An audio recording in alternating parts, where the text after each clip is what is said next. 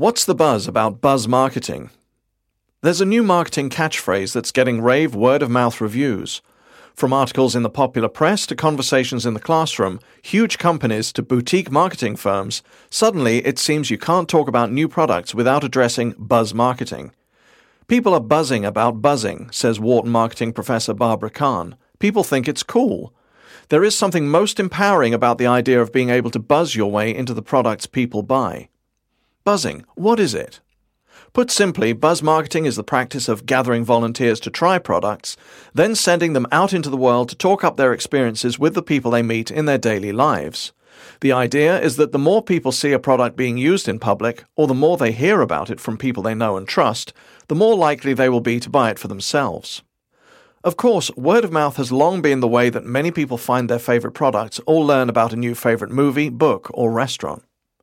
For years, people recognized the power of word of mouth in convincing, influencing, affecting consumer behavior, says marketing professor Jerry Wind. It has more credibility than traditional advertising. But it's a fairly recent development for companies to try to create a structure around the practice, to harness and direct the way that word of mouth spreads, and to attempt to measure its effect on sales once the campaign is complete. Buzzing isn't really new. The hype about these different kinds of buzz agents is what's new, says Kahn.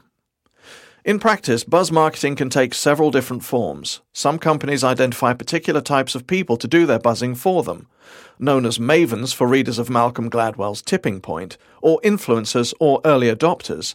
These are the people who naturally set cultural trends, who define what is cool before the rest of the world even realizes it exists. Gladwell put it in terms that everyone understood, but basically there are people out there who can tell what's cool and what's not. We all know them. The people who tell us about great restaurants or have cool clothes before we do, Kahn says. To make buzzing really work, I do have to believe that the person I'm listening to is discriminating, that he or she knows something I don't. Otherwise, that person is not giving me anything new. Procter & Gamble pioneered this approach on a large scale by recruiting hundreds of thousands of maven teenagers to create buzz about new products, some as mundane as toothpaste. P&G started this idea of manufacturing word of mouth, says Wind. They recruited 250,000 teens to talk about their products. Now they are in the process of recruiting mothers to do the same thing because they have suddenly realized that word of mouth is a powerful thing. Other buzz marketers rely less on natural trendsetters and more on connectors. If they really want something to spread, to see not just a slow diffusion but a big jump in awareness, you go to the connectors, says Kahn. Oprah is the king of all connectors. Basically, these are people who have bigger Rolodexes than the rest of us. They have lots of contact in different circles, so word will spread fast. But does it work? Buzz marketing stands in direct contrast to traditional television or radio advertising, the classic mass marketing approach that is based on the premise of broadcasting a message as widely as possible, assuming that this is the best way to reach the largest possible number of interested consumers. Buzzing, which might also be described as micro-marketing, assumes that a person-to-person marketing message is much more powerful because it is so personal, and that it could potentially reach more people than a broadcast message, if only it is buzzed about in great quantity by people who have very long contact lists and no qualms about promoting products to anyone who will listen. Wind points to a survey performed by CNW Marketing Research on the 15 largest U.S. television markets as evidence of why buzz marketing is becoming so important to companies today. It found that more than half of the ads for cars, credit cards, and pet-related products are ignored by television viewers. In addition, 42% of ads about home products are ignored, as are 45% of fast food advertisements. The numbers are far worse in the case of viewers with personal video recorders such as TiVo. For that group, 95% of fast food ads were skipped, as were 68% of car ads, 80% of pet product ads, and 94% of financial product advertisements. The 30-second commercial is becoming less and less powerful. We have to realize that most of the money spent on advertising is being wasted, so advertisers have to look for other sources and ideas for marketing their products, Wind says. That's why Vespa turned to buzz marketers to ride its scooters around town and talk up their cool factor when they debuted, and why Ford loaned its new Focus cars out to buzz agents for the first 6 months of its launch. In each case, companies looked for ways to gain high visibility and personal recommendations through buzz. Not every product can be effectively marketed by buzz agents, however. It has to be an interesting one, says Kahn. Products do have to live up to the hype. They do have to deliver. If these products aren't delivering coolness, this will not over time be a credible method. According to Kahn, products that fit this description are fashion items and items of cultural interest such as TV shows, books, and movies, anything that connotes a sense of being in the know. They have to be products where value comes from the social interaction, Kahn says. What you wear, what movies you go to, what things you read. These are all influenced by social opinion. There are other things that I buy where I don't care what other people think about them. I like sweet tarts. I don't really care what anybody else thinks about sweet tarts. But I like to go to the inn restaurants and I want to have read the book everybody's talking about. I want to know what everybody's talking about around the water cooler. The fear for buzz marketing is that, however successful it may currently be, the effectiveness of the approach will inevitably be diluted through overuse and, dare we say it, too much buzz. Right now, it is a very non-traditional practice which makes it exciting, says marketing professor Peter Fader. But I look at pop-up ads and email marketing, which 5 years ago when you saw them for the first time seemed interesting. Now they are at the point of tremendous annoyance. They went from clever, path-breaking, and really truly creative to this incredible annoyance where now people have just thrown out the baby with the bathwater. And there is no question that buzz marketing is poised to go exactly the same way. Buzz marketing needs to be used very judiciously for it to remain effective, he adds. Otherwise, people will become so skeptical and annoyed by it that they will become completely immune to the marketing virus that marketers are trying to spread. Fader doesn't think companies will succeed in preserving buzz marketing as an effective tool because they simply don't exercise restraint when they have discovered a new marketing approach. And perhaps even more importantly, Fader says, they regularly confuse useful marketing tactics for real marketing strategy. What people have to realize is that it's not a strategy, it's a tactic. That's an important distinction, he notes. Buzz marketing is one of the many elements that a company should be doing when trying to get a new product out to market. It's a specialized tactic. But these days, companies are relying on it too heavily, losing sight of what they really should be focusing on, strategy. According to Fader, the buzz about buzz marketing is analogous to the hype that surrounded the internet in the late 1990s, when so many companies mistook the web and its technology for a new business strategy rather than the sales and information channel that it is. Your strategy is what your overall approach is going to be. It's answering bigger questions such as, are we trying to leak into the market slowly, or are we trying to explode into the market all at once? For example, there are very different sales patterns for movies, which explode, versus new MRI machines, which need to be eased into the market. Next, you ask things like, do we start with a high price and bring it down? A low price and bring it up? Do we advertise slowly and spread out the message? Those are strategic questions.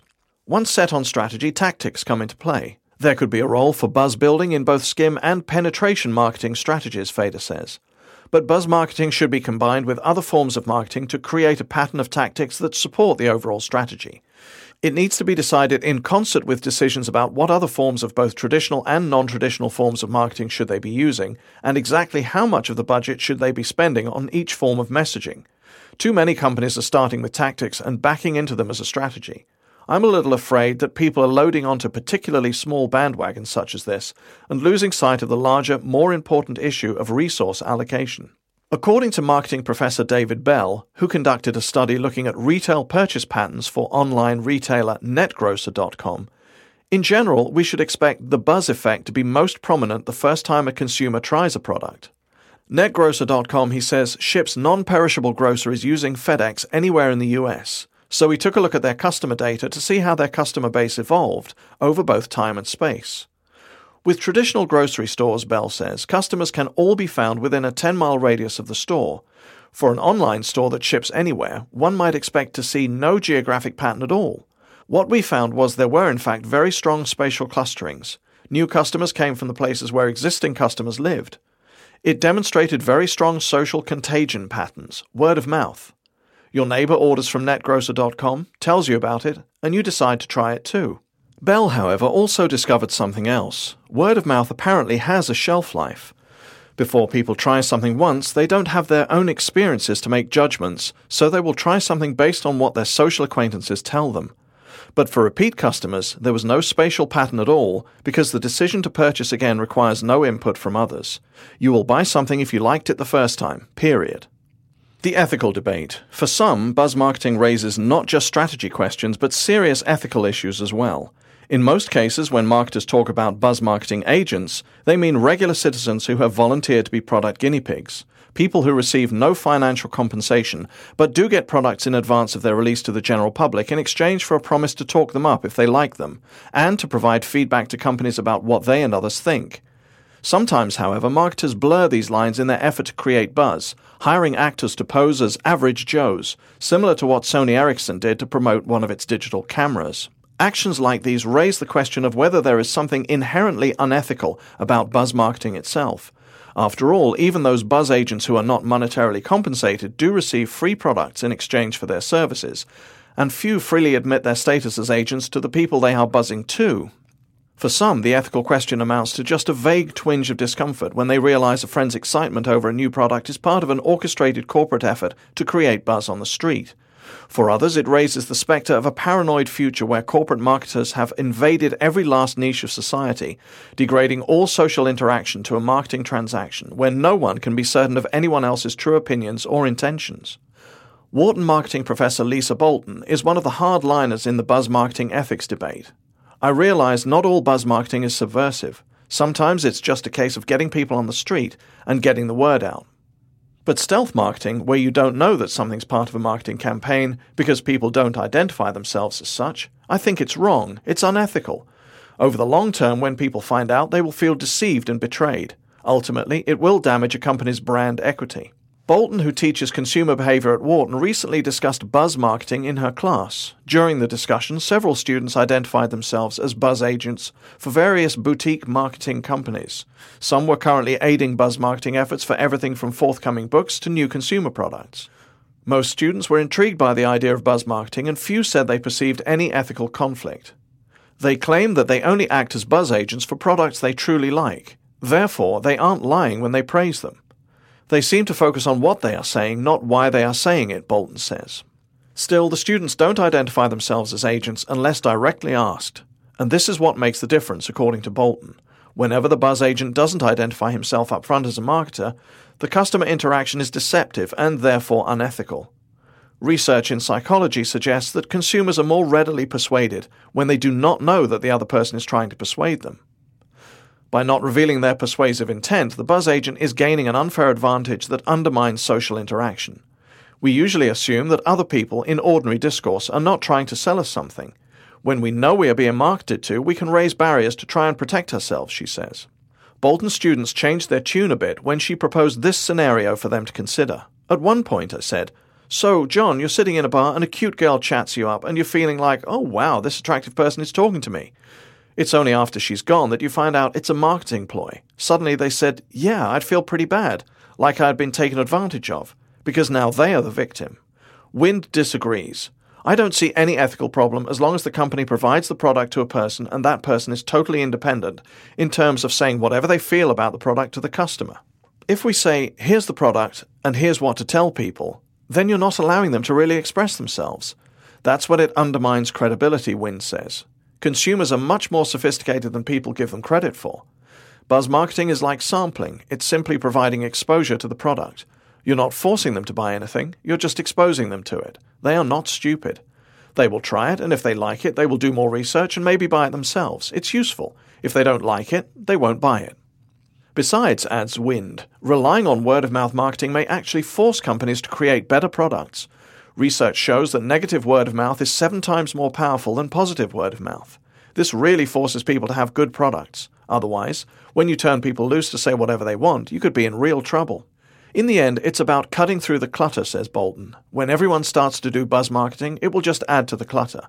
Then it will be about whoever has the most unique or effective campaign, whether it's a buzz campaign or not.